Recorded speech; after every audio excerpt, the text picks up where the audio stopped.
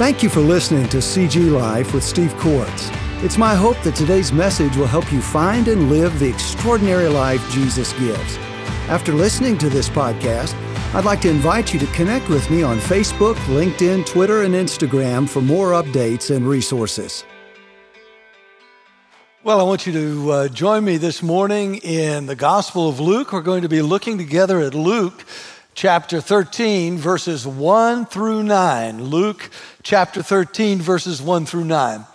We're coming to look this morning at a parable of Jesus, a parable that follows a series of parables, actually, in chapter 15. In chapter 15, Jesus is speaking directly to and about the religious people of his day, namely the Pharisees, who are always looking down on and avoiding public sinners, people whose sin is incredibly obvious to everyone.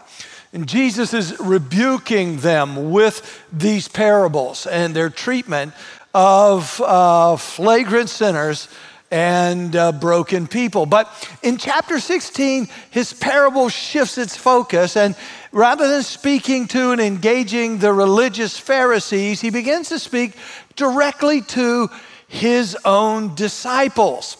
And what he does in this parable is to speak to his disciples specifically about how they should see and how they should handle wealth for the sake of broken people. So with our Bibles open or our smartphones on, let's look together at Luke chapter 16, or you'll see it overhead as well. Jesus said to the disciples, there was a rich man who had a manager, and charges were brought to him that this man was wasting his possessions.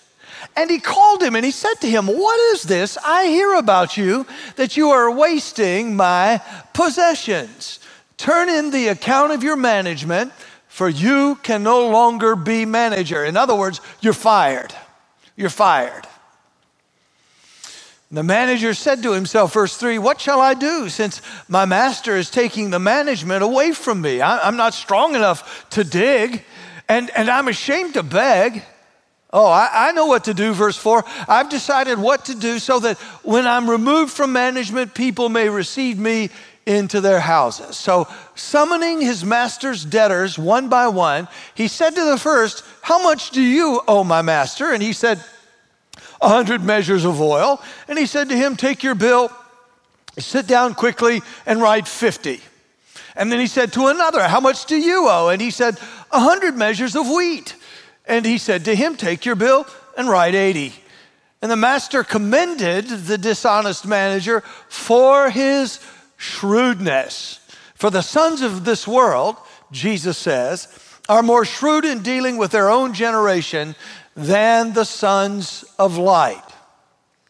I tell you, make friends for yourselves by means of unrighteous wealth, so that when it fails, they may receive you into the eternal dwellings. Let's pray together. Father, now, as we're gathered around your word, here is my simple prayer, is that as we deal with a subject that is sensitive and tender, a subject that we're all interested in, but we find challenging to hear about, as we talk about wealth today, Lord God, I pray that you would grant to us open hearts and open minds, that your word would find its resting place in the hearts and minds of your people, that you will give to both preacher and congregation clarity of understanding and communication, that we would both have the help of your Holy Spirit as we seek to understand what your word has to say,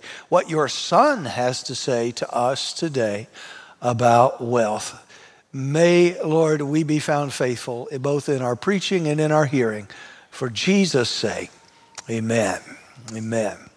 Now, in our series on Stewardship in a Strange New World, we've already looked at a couple of topics. We've looked together at stewarding the truth in an age of lies, and we've also looked at stewarding our relationships, particularly when it comes to our children. But today, we're going to look at another topic. We're going to look at the topic of wealth. And I want to begin by asking you some personal questions that if I asked them to you one-on-one in the lobby, you would be really offended. But I can get away with it in this setting because I'm behind a pulpit and on a platform, and there's lots of other people around, so somehow it makes it easier. Here they go. Are you ready? All right. One of us is, and that's enough for me. Number one, how much are you worth? If you take all of your debt and everything that you own and you subtract what you owe from what you have, how much are you worth? Secondly, how much do you make a year? What is your income? And thirdly, are you rich? Are you rich? Now, I can tell you that if you were, just for an example, if you were to say to me that I have an annual income of $58,000 a year, then I would be able to say to you, you have hit exactly the median income in the United States of America. That is to say, 50% of Americans would make more than you do, 50% of Americans would make less than you do. You are dead in the middle at $58,000. So I don't know how you would feel about that. I don't know if you would say you were rich or not, but here's what I do know. That if you were to say to the global community, I make $58,000 a year, it would sound a lot different to many, many of the people who would hear your announcement. Because the median income in our world is $2,600 a year. That is to say, 50% of the people on the planet make less than $2,600 a year. 50% on the planet make more than $2,600 a year. And I would say to you, if you make $58,000 a year in the United States, those people, most of those people, the vast majority of those people would say that you are insanely rich. No matter what you think, they would say you are insanely rich. They would say that McDonald's and Dario's and Mi Pueblo are high dollar, expensive restaurants, even though they don't have a chef. I'm pretty sure they don't have a chef. Rich. To be rich, of course, is relative to time and place and condition. I know all that. The meaning of rich ultimately depends on your perspective. One financial planner reports that she knows people who make from $250,000 to $500,000 a year and feel poor.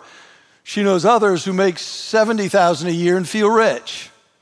It's all a matter of perspective.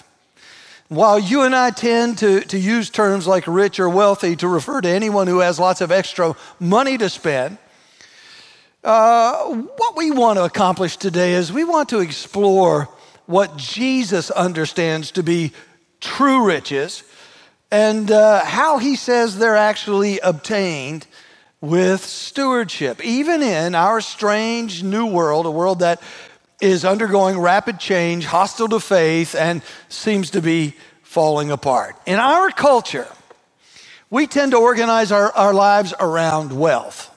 We tend to organize our lives around getting wealth, protecting wealth, spending or using wealth, and or displaying wealth.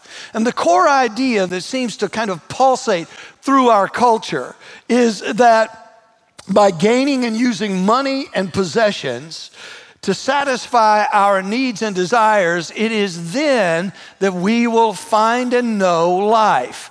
Our culture very quickly, very easily identifies money and possessions with life. That money and possessions, because they meet needs, because money and possessions help us to acquire what we desire, we tend to associate those things and ultimately to confuse those things with life, so that if we have money and we have possessions, we often will say, I have life. Money and possessions buy us comfort. They buy us well-being. They buy us pleasure. And most of us in America measure life by comfort, well-being, and pleasure. Am I comfortable? Am I healthy? Am I happy? If I have those things, I'm alive. If I don't, then my life isn't worth living. We aim for those things. And here's the problem. Many believers in the United States share that same perspective. We may not articulate it that way, but the reality is we tend to look at money and possessions, to look at wealth in the same way that our world does. We tend to look at life in the same way that our world does. If I'm comfortable, if I'm well, and if I have some level of pleasure, then I am truly living. If not, I am not.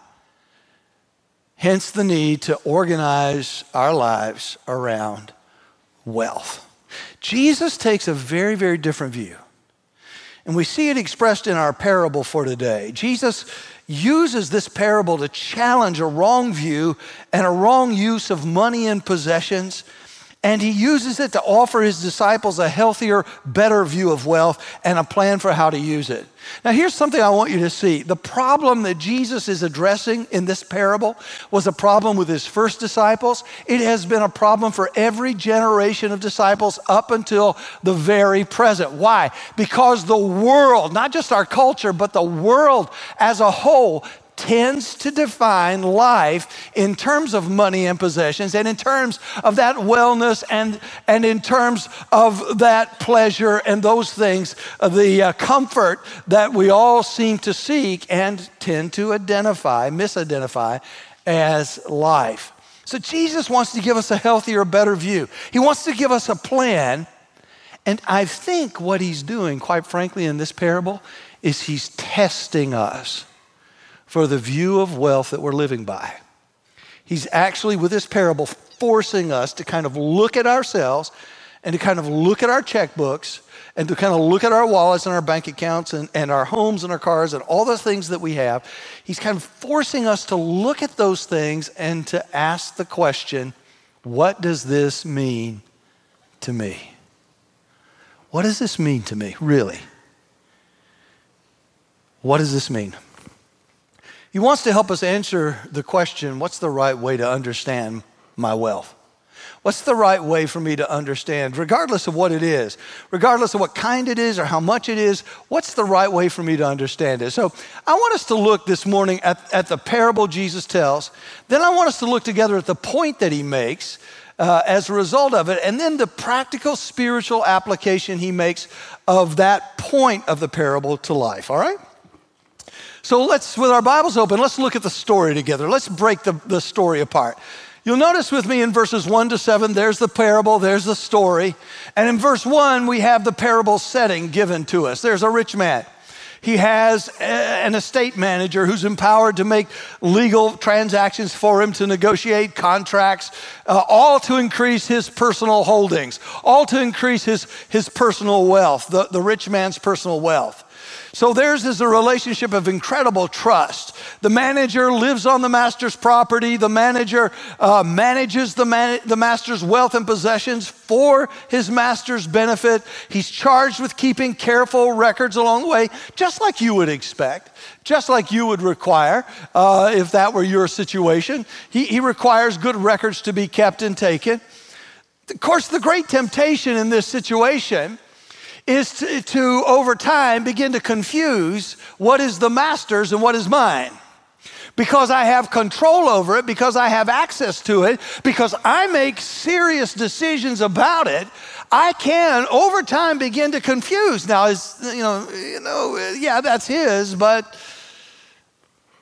we can begin to see, any manager can begin to see the owner's property as our own and begin to use them for our own enjoyment, our own benefit.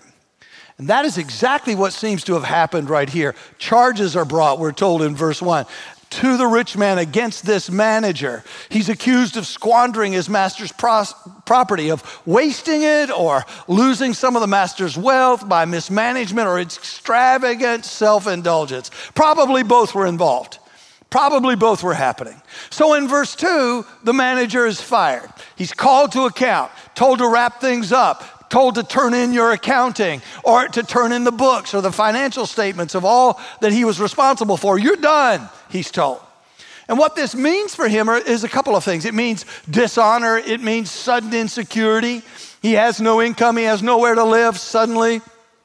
He's now going to have a bad name. No one else is going to want to hire him to do for them what he had been doing for this rich man. So he's out on the street with nowhere to go, nowhere to live, unable to get another job like the one he had. He's in trouble. We see his response in verses 3 to 7. First, in verse 3, he reflects and he asks himself, what should I do?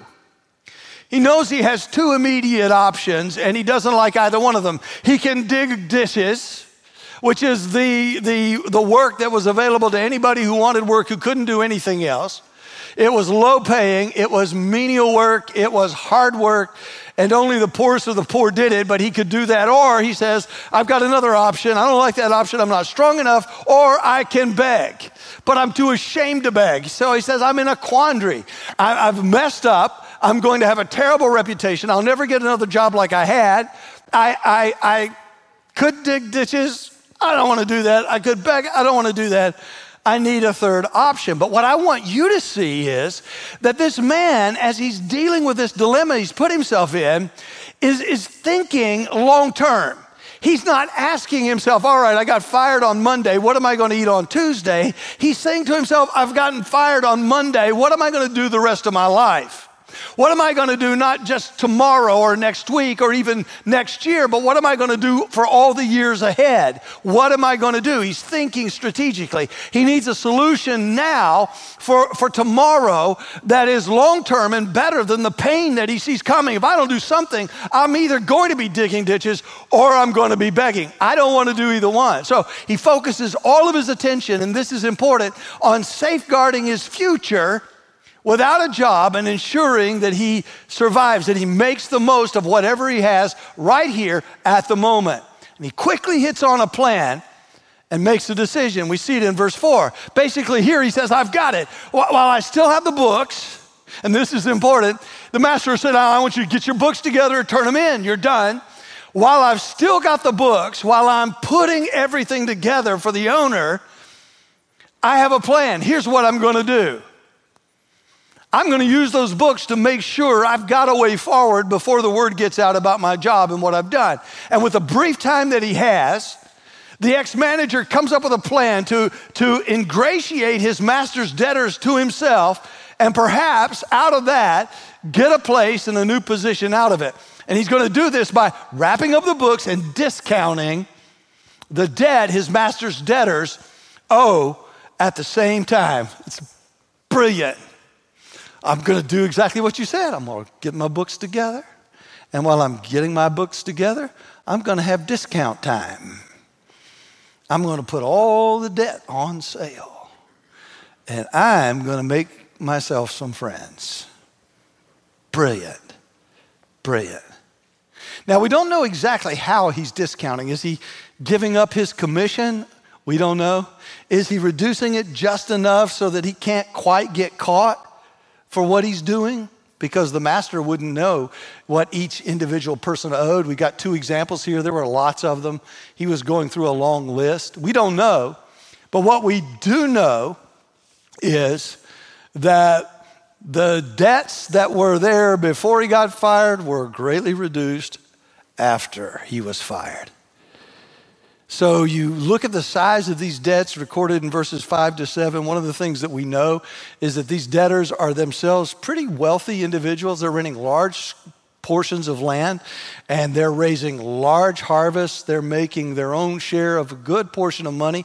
So what the man is doing is basically this. He's saying, I'm going to cut everybody's debt, and I'm hoping that of all these people that I'm reducing their debt, one of them, at least one of them, will give me a place to live and maybe give me a job. So I'm going to take this awful situation I'm in and work it to my advantage. And so in verses 5 to 7, we see him operating his discount program one by one. He's implementing it. He calls their debtors in, trims their debts, and then sets himself up for the future. This is later called by the master himself in verse 8, shrewdness. It's the ability to assess situations or people and use them to your own benefit or advantage. So Jesus reports how the master reacts to the manager's exit in verse 8, and he does something unexpected. Though he's been cheated, he commends the manager at his departure. He doesn't commend him for being dishonest. He fires the manager for that, but he commends him for his shrewdness, for his ability to find a way to turn the mess he had made into an advantage he could use in the future. And in verse 8b, Jesus begins to use this parable to show his disciples how to view the material things he gives them, the money and possessions, and then how they should use them. So notice with me first in verse 8b, Jesus' explanation for the parable and its point. He talks about the problem his disciples have, the children of light, the problem they have, seeing and using wealth rightly. And then he gives a specific command to his disciples regarding how wealth is to be used in verse 9. Look with me first at the problem in verse 8b. Jesus explains why he's using this parable. The sons of light, he says, they're less shrewd than the sons of the world when it comes to dealing with the people and the situations in their lives. While the sons of the world are skilled in assessing how to take and make the most of today for the tomorrow they see, the sons of light, Jesus' followers, they're not as good at that. The sons of the world have more foresight, more thought, put more thought into their futures and their dealings and their treatment of other people than God's people do. And the truth is, Jesus says, my people should be more like the world, not in their dishonesty, but in their shrewdness, in their intentionality about looking at what they have in the present and using it to make the most of what they see coming in the future. Now here's a critical difference. This manager who represents people of the world is doing what the really, really sharp people of the world have always done and will always do. He looks at what he's got, the mess that he's in, but he still has the books. He makes the most of what he has. He looks into his future and says, I've got to do something in order to secure my future, to make sure my future is everything I need for it to be. So here are the steps I'm going to take. He's very intentional. He's action-oriented. He's going after it. He says, I got it. This is what I'm going to do. Discounts like crazy. I get them all through here, close the books up, give them to the master, and then I'm going to start visiting the people. It's interesting if you look at verses 5 to 7, how he says to every person, now, what exactly do you owe? I love this. He's being so smart. Well, I owe 100 bushels, 100 cores of oil. You know what he's doing, don't you? He knows what they owe. He knows they know what they owe, but he wants them to say it. He wants them to say it so he can then go and say, well, just take your bill here, mark it down to 80. Because from that point forward, they're going to be going, that's the guy who gave me 80 when I had 100. I like that guy. Yo, 100? You mark down 50. Oh, I like that guy. Can you imagine you go in thinking you owe one thing, you go out owing less? Wow, pretty good deal. Now, but here's what I want you to see. Jesus says, my people aren't so very good at this. And what does he mean by that? What is he getting at when he says that the sons of light are not good, not as shrewd? Well, here's the deal. A pagan, a person who isn't a follower of Jesus, looks at life and they go, all right, life has its beginning, and life has an end. And between the beginning and the end, I need to make the most of it that I can. I need to take all the money I can get. I need to take all of the possessions I can acquire, and I need to use them for my comfort, for my well-being, and for my pleasure until finally my life is done. I need to make the most of it, and they're very intentional about that. How can I take and use this for my own benefit until suddenly I am no more? It's very different, though, for followers of Jesus, because we understand that life has a beginning. We also know that death is coming, but we don't see death like the pagans see death. For us, death is but a door into eternity. Death doesn't mean what it means to a pagan. Death means a brand new life in the presence of Jesus in a restored heaven and a restored earth. That, Jesus is saying here, should change the way my people see the wealth that I've put in their care. This should change the way they look at and use money and the way they look at and use their possessions. They should not live like the pagans do, saying, how can I use this for my own benefit and my own good before I come here to the end? How can I make the most of this for me? Rather, knowing where they're going and how they're getting there by way of the grace of God shown in the gift of Christ Jesus. How can I make the most of what I have, knowing that I don't stop here, I'm heading for eternity? Jesus is saying it should radically transform the way we see wealth. But of course, here's the problem. Most sons and daughters of light use their wealth just like the pagans.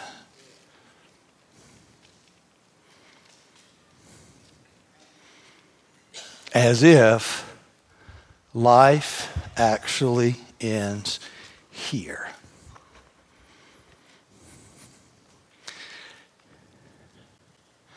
And so,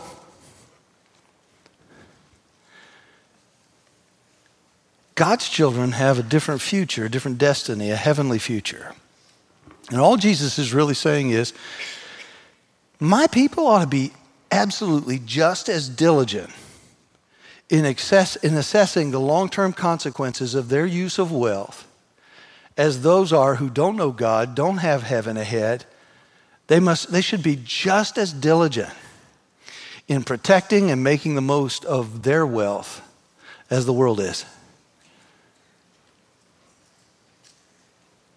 They should even be more so when they stop to realize that everything they have, I gave them, and actually it's mine.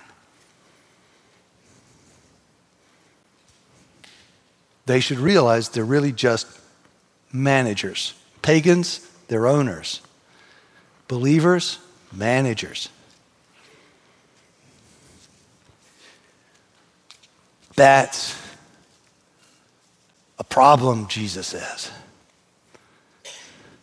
So what do we do with that? What do we do with that? You'll notice in verse 9, Jesus gets specific with his application of the parable for his disciples. He says solemnly, and I can't stress this enough. Look at verse 9. He says, and I tell you, and I tell you. This is critical. Jesus is saying, effectively, I'm not just saying this is a good idea. I'm not just making to you a suggestion. He's saying, I, your master, am saying directly to you, make friends for yourselves by means of unrighteous wealth, so that when it fails, they may receive you into the eternal dwellings. Jesus wants his people to be as shrewd in this life as the pagans by using the same strategy of the unjust manager that we see in verse 4. For just like this manager, here's what Jesus is pressing us to see and realize. Just like this manager, believers are in a critical place now. Just like for this manager, life is short. Just like for this manager, money runs out. both life and wealth, will always fail sooner or later. And like this manager, there is a different life coming. And like him, believers, Jesus is saying, need to have and to take bold steps to prepare to enter into that new life they now have with God in a new heaven and a new earth. They need to live, believers need to live now and invest now to enter that new life in the best possible condition. And here's something I want you to see. Don't miss this. Don't miss this. Jesus and the New Testament teach us that everyone who trusts Christ enters heaven when they die or when Christ comes again. Every believer in this room knows that, understands that. And I would say, good. I'm glad you know it. I'm glad you understand it. Yes, in Christ, you have a place. In Christ, you have a way. He made the way. He gave you the place. It's yours. Nobody can take it from you. But here's something many of us don't understand. That the heaven we're heading for is not an equal place. It will not be an equal experience for everybody who by faith and trust in Christ actually gets there. Believers don't enter heaven and receive the same rewards. The rewards are not equal because their life's investments aren't the same. Every believer will be rewarded based upon what they have done. Not with new life, not with salvation. That's won. That's done. Christ gave it. The cross assures it. It's settled. I don't worry about that. What we're saying here, what Jesus teaches is that once you're saved, once you're won, once that's done for you, then your life should change and how you use your life. Yes, we could talk about gifts. Yes, we could talk about time. Jesus right here is talking about wealth. Jesus here is talking about your money and your possessions, whatever they are, however much there is or isn't. Jesus is talking about that. There is coming one day a reward. In fact, there are rewards coming one day for how we use the master's stuff. How we use the master's wealth. How we use the master's money and the master's possessions. There are consequences for believers in terms of what they do or don't do with the money in our wallets and the things in our houses and our cars and all the other stuff that we have. Heaven is not going to be equal. Because everyone's investments are not the same. This is why, one of the reasons why Jesus is telling this parable. He's saying, I want you to be shrewd. Yeah, your life is short your earthly life is short, just like the pagans. The difference is you know more about the future than they ever could. You have more confidence about the future than they ever could. You should be living differently and shrewdly at the same time.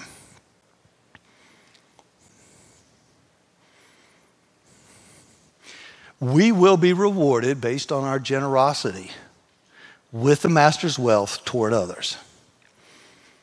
Indeed, believers reap what they sow into the lives of others for the sake of Christ. Now, I'm going to say this, and I want you to hear me. How many of you live in the 2020s? I'm just wanting to check how many of you actually live in the 2020s. I know some of you are trying to live in the 1970s. It's not going to work. You can't go back. It just isn't going to happen. But I know you keep trying, but let's try one more time. How many of you live in the 2020s? I live in the 2020s. Okay, good. Good, because I need to tell you this. Your culture tells you to sow constantly into your own life. And there are churches and religious teachers that will tell you God wants to sow good seed into your life, and He wants you to have, my proverbial 3-car garage, pool, and a pony. God wants you to have all these things. God doesn't care.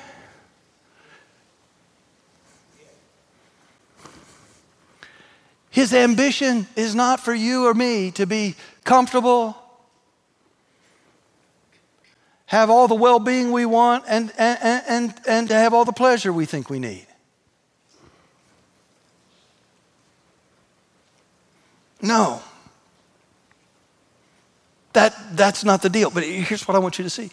Your world tells you that that's what life is all about. That your money, your property is yours. You can do with it whatever you want, and you should use it. I mean, give a little bit away to people who are poor and need, but make your main focus yourself. Make sure you are comfortable, make sure you're well, and make sure you have the pleasure, the experiences, whatever it is that you feel like you need so that you can really live.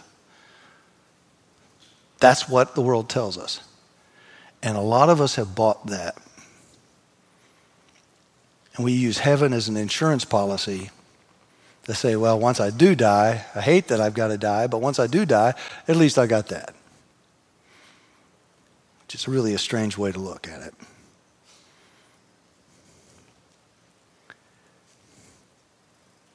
Jesus comes and he says, and Paul reinforces this in 2 Corinthians 8 and 9, that what believers sow into the lives of others for the sake of Christ is what they actually are going to reap. That the most important reaping, watch this, the most important reaping from the sowing we do here is not here. The most important reaping from the sowing we do with our lives is not here before we die. The most important reaping comes after we die.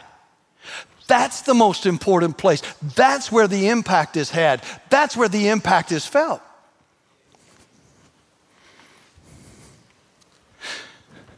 So I want you to notice with me here what Jesus does. One of the ways to understand this sowing and this generous investing in others is in the parable's picture of making friends. I love this. Notice how Jesus tells his disciples in quick succession in verse 9, this command.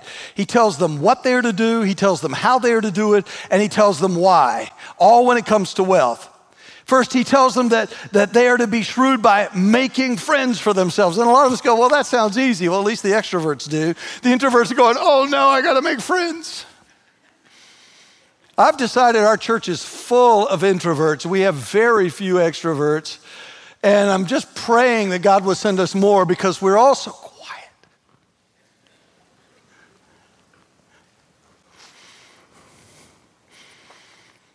You extroverts going, making friends, not a big deal.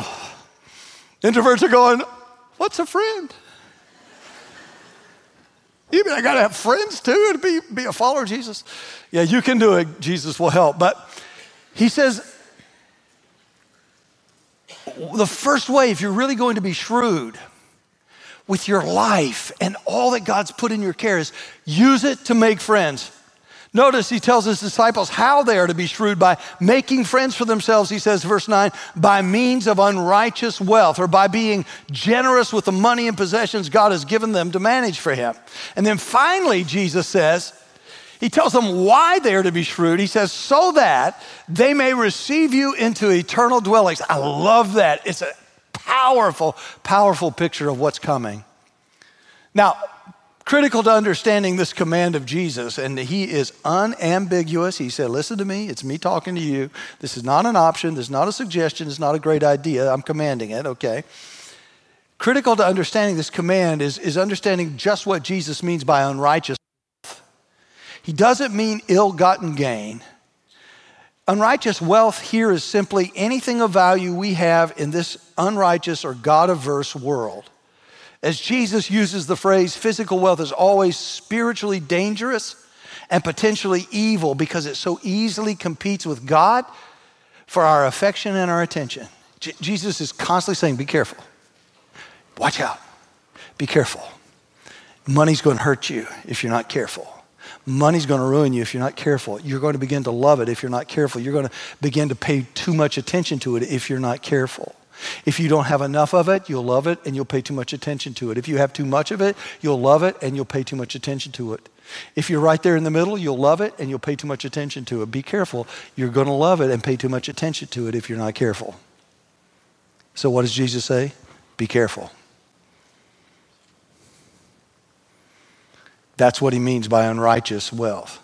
The best way to use unrighteous wealth is whatever God intends for it, and what God intends for it has to do with his eternal, lasting purposes. When God gives me wealth, when he gives me money and possessions, he intends for me to take it and use it thinking past my death into my eternity every single time. Why? Because God is always thinking past this little blip of time. We're but vapors. We're hardly here. We're hardly here for a moment. What matters is what happens in eternity. And so when God gives us wealth, when he gives us property, when he gives us money, he gives it to us temporarily, because by the way, that money you have is either, Jesus is going to tell us, it's either going to fail you or you're going to fail your money. It's either going to run out on you or you're going to run out on your money. You do know this, right? Either you're going to come up one day and not have it, or one day money's going to show up and not have you because you've died. Right?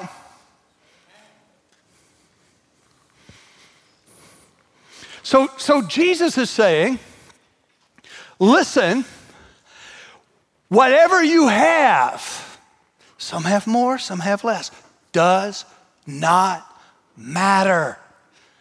God is not going to hold you accountable for what you don't have. He's only going to hold you accountable for what you do have. So stop saying, I don't have much. Whatever you have, you have. God's given it to you. Be glad for that. And remember, the median income in this world of ours is $2,600, and I'll bet you have more than that. You're rich. You're going to McDonald's after this service. I know. Yeah, I wouldn't either. You're right. She's going. Dario's, right? Yeah, sure. Okay. God wants us to take this and think about that. Everything we have, take it, think about that, and ask, how do I use my money, my possessions, my house, my cars?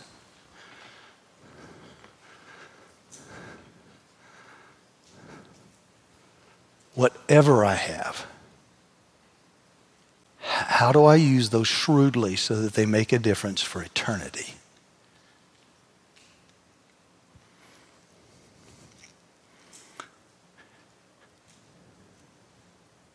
See, here's the way it's supposed to work. The friends that are to be made for a believer, according to the New Testament, are the lost and the poor. You find this constantly. Believers should be thinking about the lost and the poor, the lost and the poor, the lost and the poor, the lost and the poor. Why the lost? Because without Christ, they're facing a destiny in hell. Why the poor? Because nobody thinks about the poor. Almost nobody thinks about the poor. Almost everybody overlooks the poor as if they don't matter, and they matter to God. The widow, the orphan, God cares. So here's what Jesus is actually calling for. These friends, the lost and the poor, everyone who are before us, around us, who need the wealth we have, especially the spiritual wealth we have in Christ. All of these folks who have needs that our wealth can meet, we are to meet those needs. And here's the thing about spiritual wealth. Spiritual wealth, the truth as it is in Jesus, ultimately the gospel, is delivered by physical means that require physical wealth. I mean, somebody's paying right now for these lights we're under. Somebody's paying for this either heat or air conditioning that we have right now. I can't tell which it is. I feel like I need air conditioning. I wonder if the heat's on, but maybe the air conditioning's on. I don't know, but I do know this, somebody's paying for it. They don't give it to us free. The gospel, the work of God, is delivered by way of physical wealth. It doesn't just happen. And so when believers use their physical wealth, whatever it is at their disposal, It's meant to be used, yes, for their basic needs. Of course, for basic needs. Of course it is. But it's also to be used to spread the spiritual wealth of the good news of Jesus. So God's will for that wealth is then being done. His will is that eternal destinies be changed by the use of temporal means. Others receive the king and a place in the kingdom. That's his aim, that's his goal, that should be ours. And so literally we should be saying, how do I take what I have? How do I use my house to reach my neighbors for Christ? How do I use my car to get to the poor? Do you see what I'm saying? How do I take the money I have to advance the gospel? How do I take the resources, the things that I have to advance the gospel? I got a call from Pastor Raju in India last week. And he's a wonderful man. He comes to visit us. I think he's coming again in November, I think this next month. I got a call from him in India, and he was telling me he's got an orphanage. He's got kids that nobody wants. A lot of them were sick. He was asking for me to pray for them. One little boy was about to die. Medication is limited, all of that. He has a school that he opens up to the community, and he teaches Hindus the gospel of Jesus. I love it. They want a good education. So he's opened up a school, and he's teaching Hindus the gospel of Jesus. Love it. Love the strategy. He has hundreds of pastors that he supports and trains and sends out. And these pastors go out, and they're beaten, they're stripped, they're bloodied, their families are attacked. Their lives are, oh my goodness. My heart breaks for these pastors, struggling. And they'd be glad to have $2,600 a year, I can tell you. But he calls me and he's sharing these with me and sharing some health concerns, and I prayed for him and I've been praying for him. And then at the end he says, and Pastor, he said, one more thing. He said, we need a gospel van. I said, okay, never heard of that. Don't know what a gospel van is. I mean, I can think of some ideas in my head, but I have no idea what a gospel. So okay, I said, well, tell me about that. He said, well, we need a gospel van. He said, our van is breaking down. It just doesn't run anymore. And we use the van to go out in the villages to share the gospel. We've got, sound equipment and so forth. And we put in the back of the van, we go out to these little villages, we set up, we share the gospel. Then we go house to house praying for people and winning people to Christ. And he said, we need a van. I said, okay, well, I'm not an expert on how much vans are in India. It's been a long time since I bought a van in India. So I said to him, well, Pastor, how much is that? I mean, I have no idea. I'm thinking India. I'm thinking, I just don't know. How much is a van in India? And he said, well, 15 grand. I said, okay, all right. I said, well, let me take this to the Lord and I'll let you know. Hung up. Let me tell you something. Because so many of you are faithful to give week after week and month after month. Here's the reality. At Center Grove, we have a ministry opportunities reserve account. Because we decided years ago that we wanted to be ready whenever God gave us a gospel opportunity. So I was able this past Monday to email him and say, Pastor Raju, $15,000 is coming your way from Center Grove for a gospel van. It'll be there on Wednesday.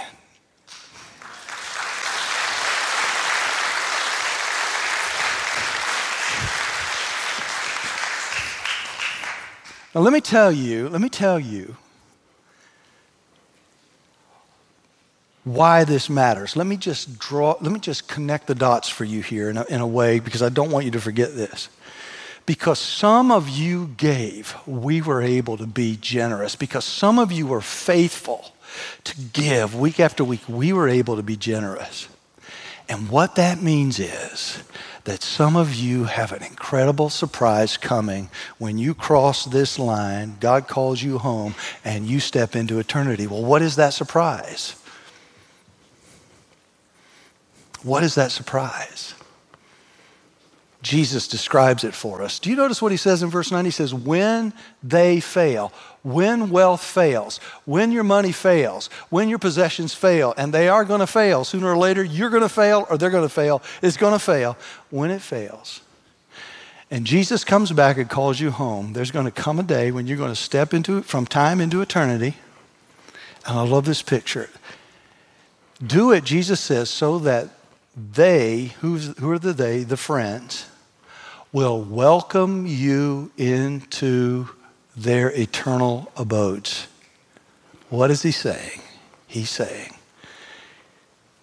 invest your life, yes, but your money and your possessions for the cause of Christ, the gospel, and eternity. And one day, when you step over, if you've been faithful, there will be people standing there to greet you who will say, thank you for your investment because you lived your life giving so faithfully. I heard the gospel. You see, there came a day when a gospel van came into my village.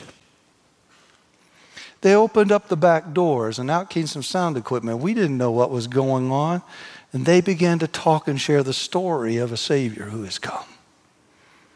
I understand you helped pay for the right front tire.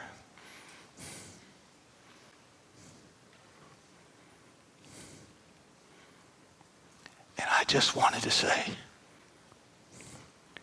thank you. Welcome home.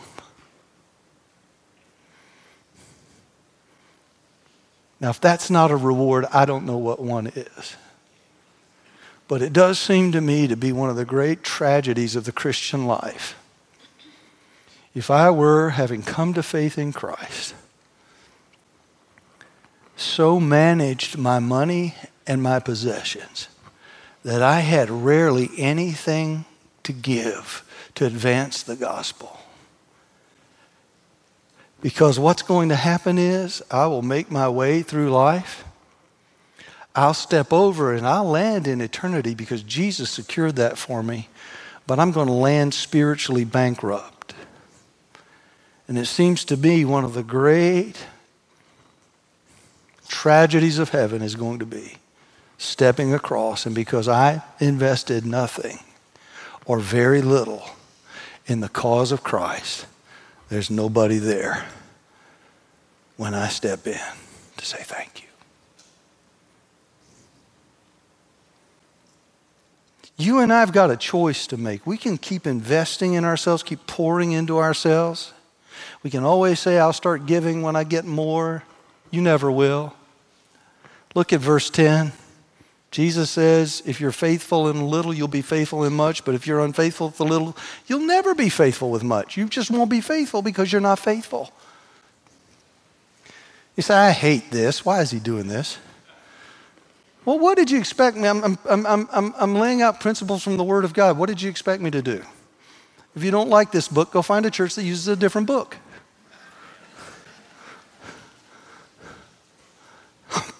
I don't know what else to tell you. I got one book. It's the only book I got.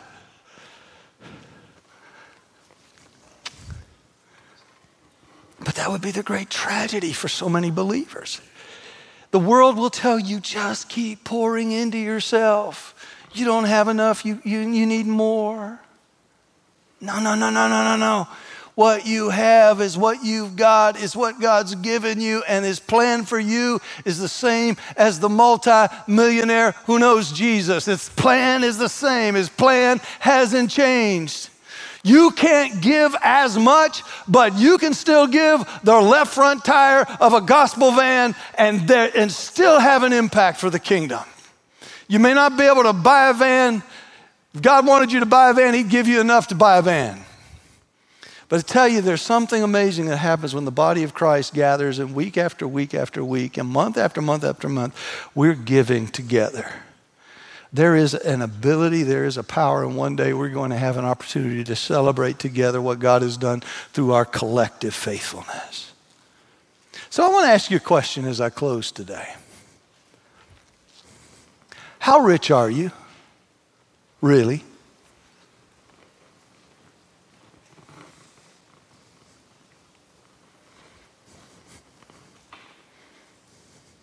Forget about how much you owe and how much your house is worth or whatever. Say, I don't have a house, I got a car. All right, how much your car is worth, whatever.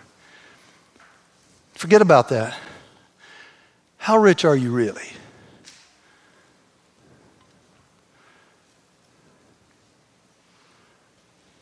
How much are you intentionally, with the resources that you have, the money, yes, and the possessions you have, how much of that literally goes into the kingdom work of God week after week?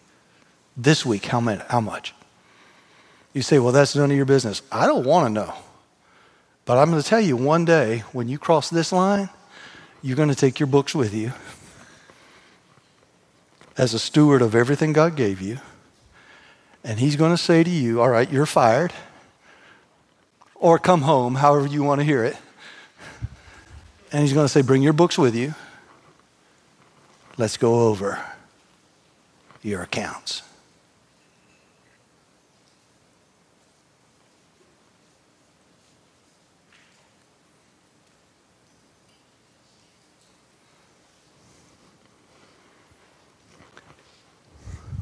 Let's see how rich you really are.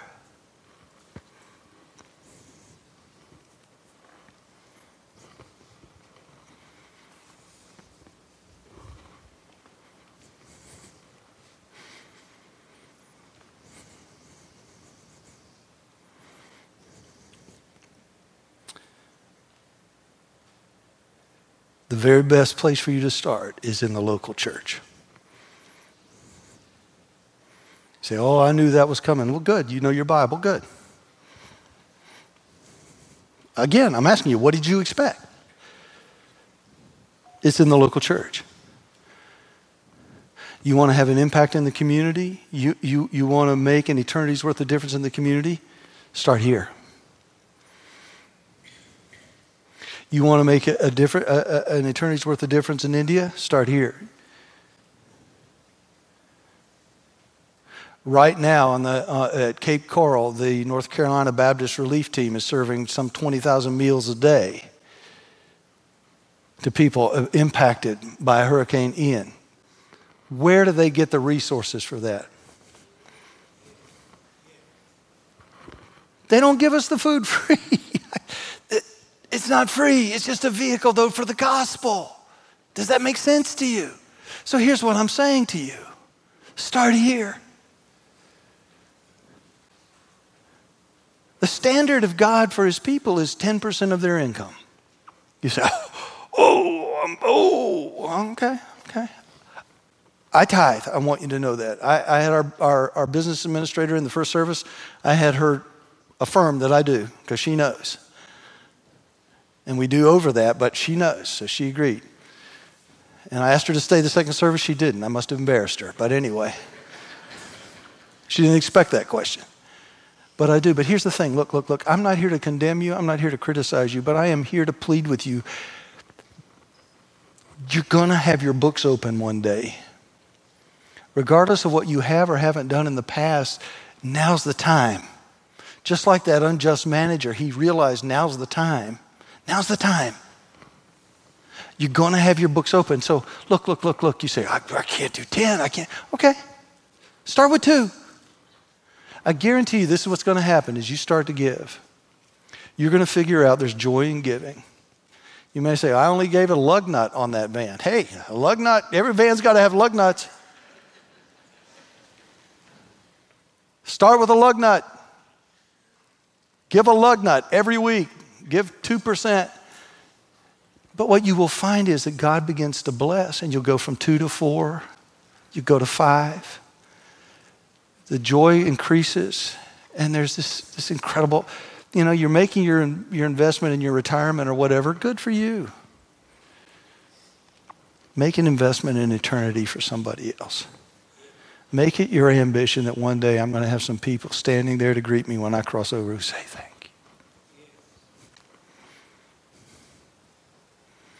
you. I know you gave up some stuff. You gave up a trip. You gave up this or that. You adjusted your budget.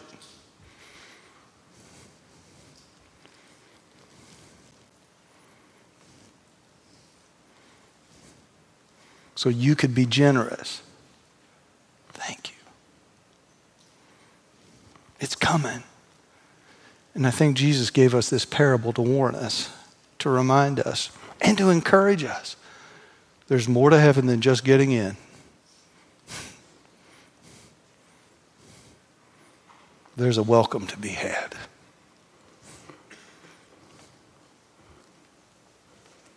How rich are you? How about you start?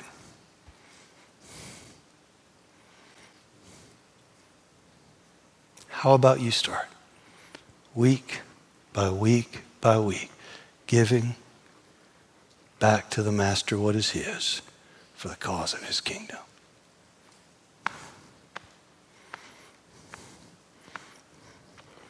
We'll take mine and we'll take yours, and together we'll ask God to change the destiny of lots of people.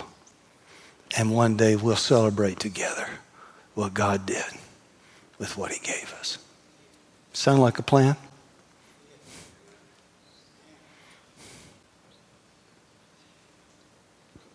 Do you feel your heart right now going, yes, but no. Yes, but no. Yeah, be careful, Jesus said. It's easy to love.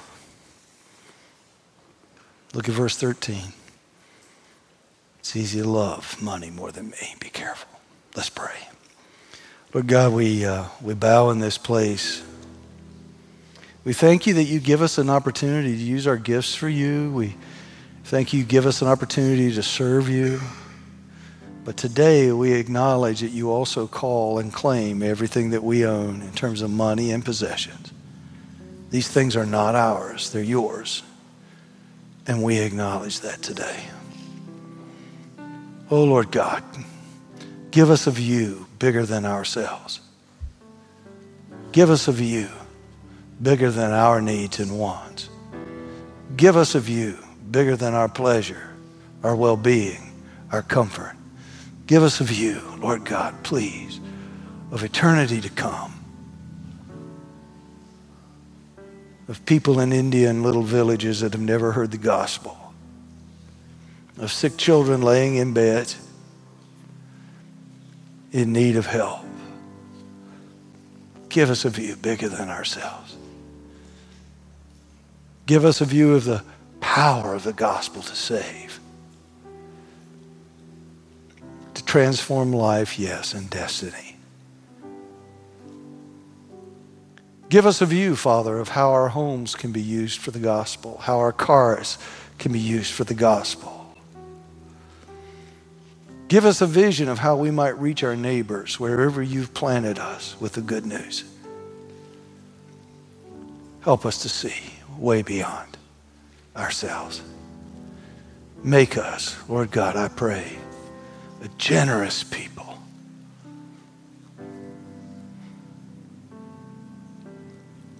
Right now, Lord God, would you bring to our minds the lost that we know, the broken and the hurting,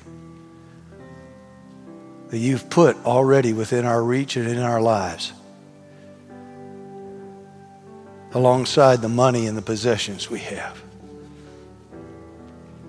Call us, Lord God, specifically by your Spirit. Show us what to do to bring the two together. Our wealth is your wealth, and you call us to distribute it. Show us how to do that, please. Grant that one day we would step in to heaven, rich with rewards, because we were willing to use what you'd given us as you led us in your word and by your Spirit. We pray and ask it in Jesus' name. Amen. Amen. Thanks for joining me today. If you enjoy these podcasts, take a moment to rate and review CG Life with Steve Kortz. My prayer is that God will continue to inspire and challenge you in Christ as week by week we apply the gospel faith to real life.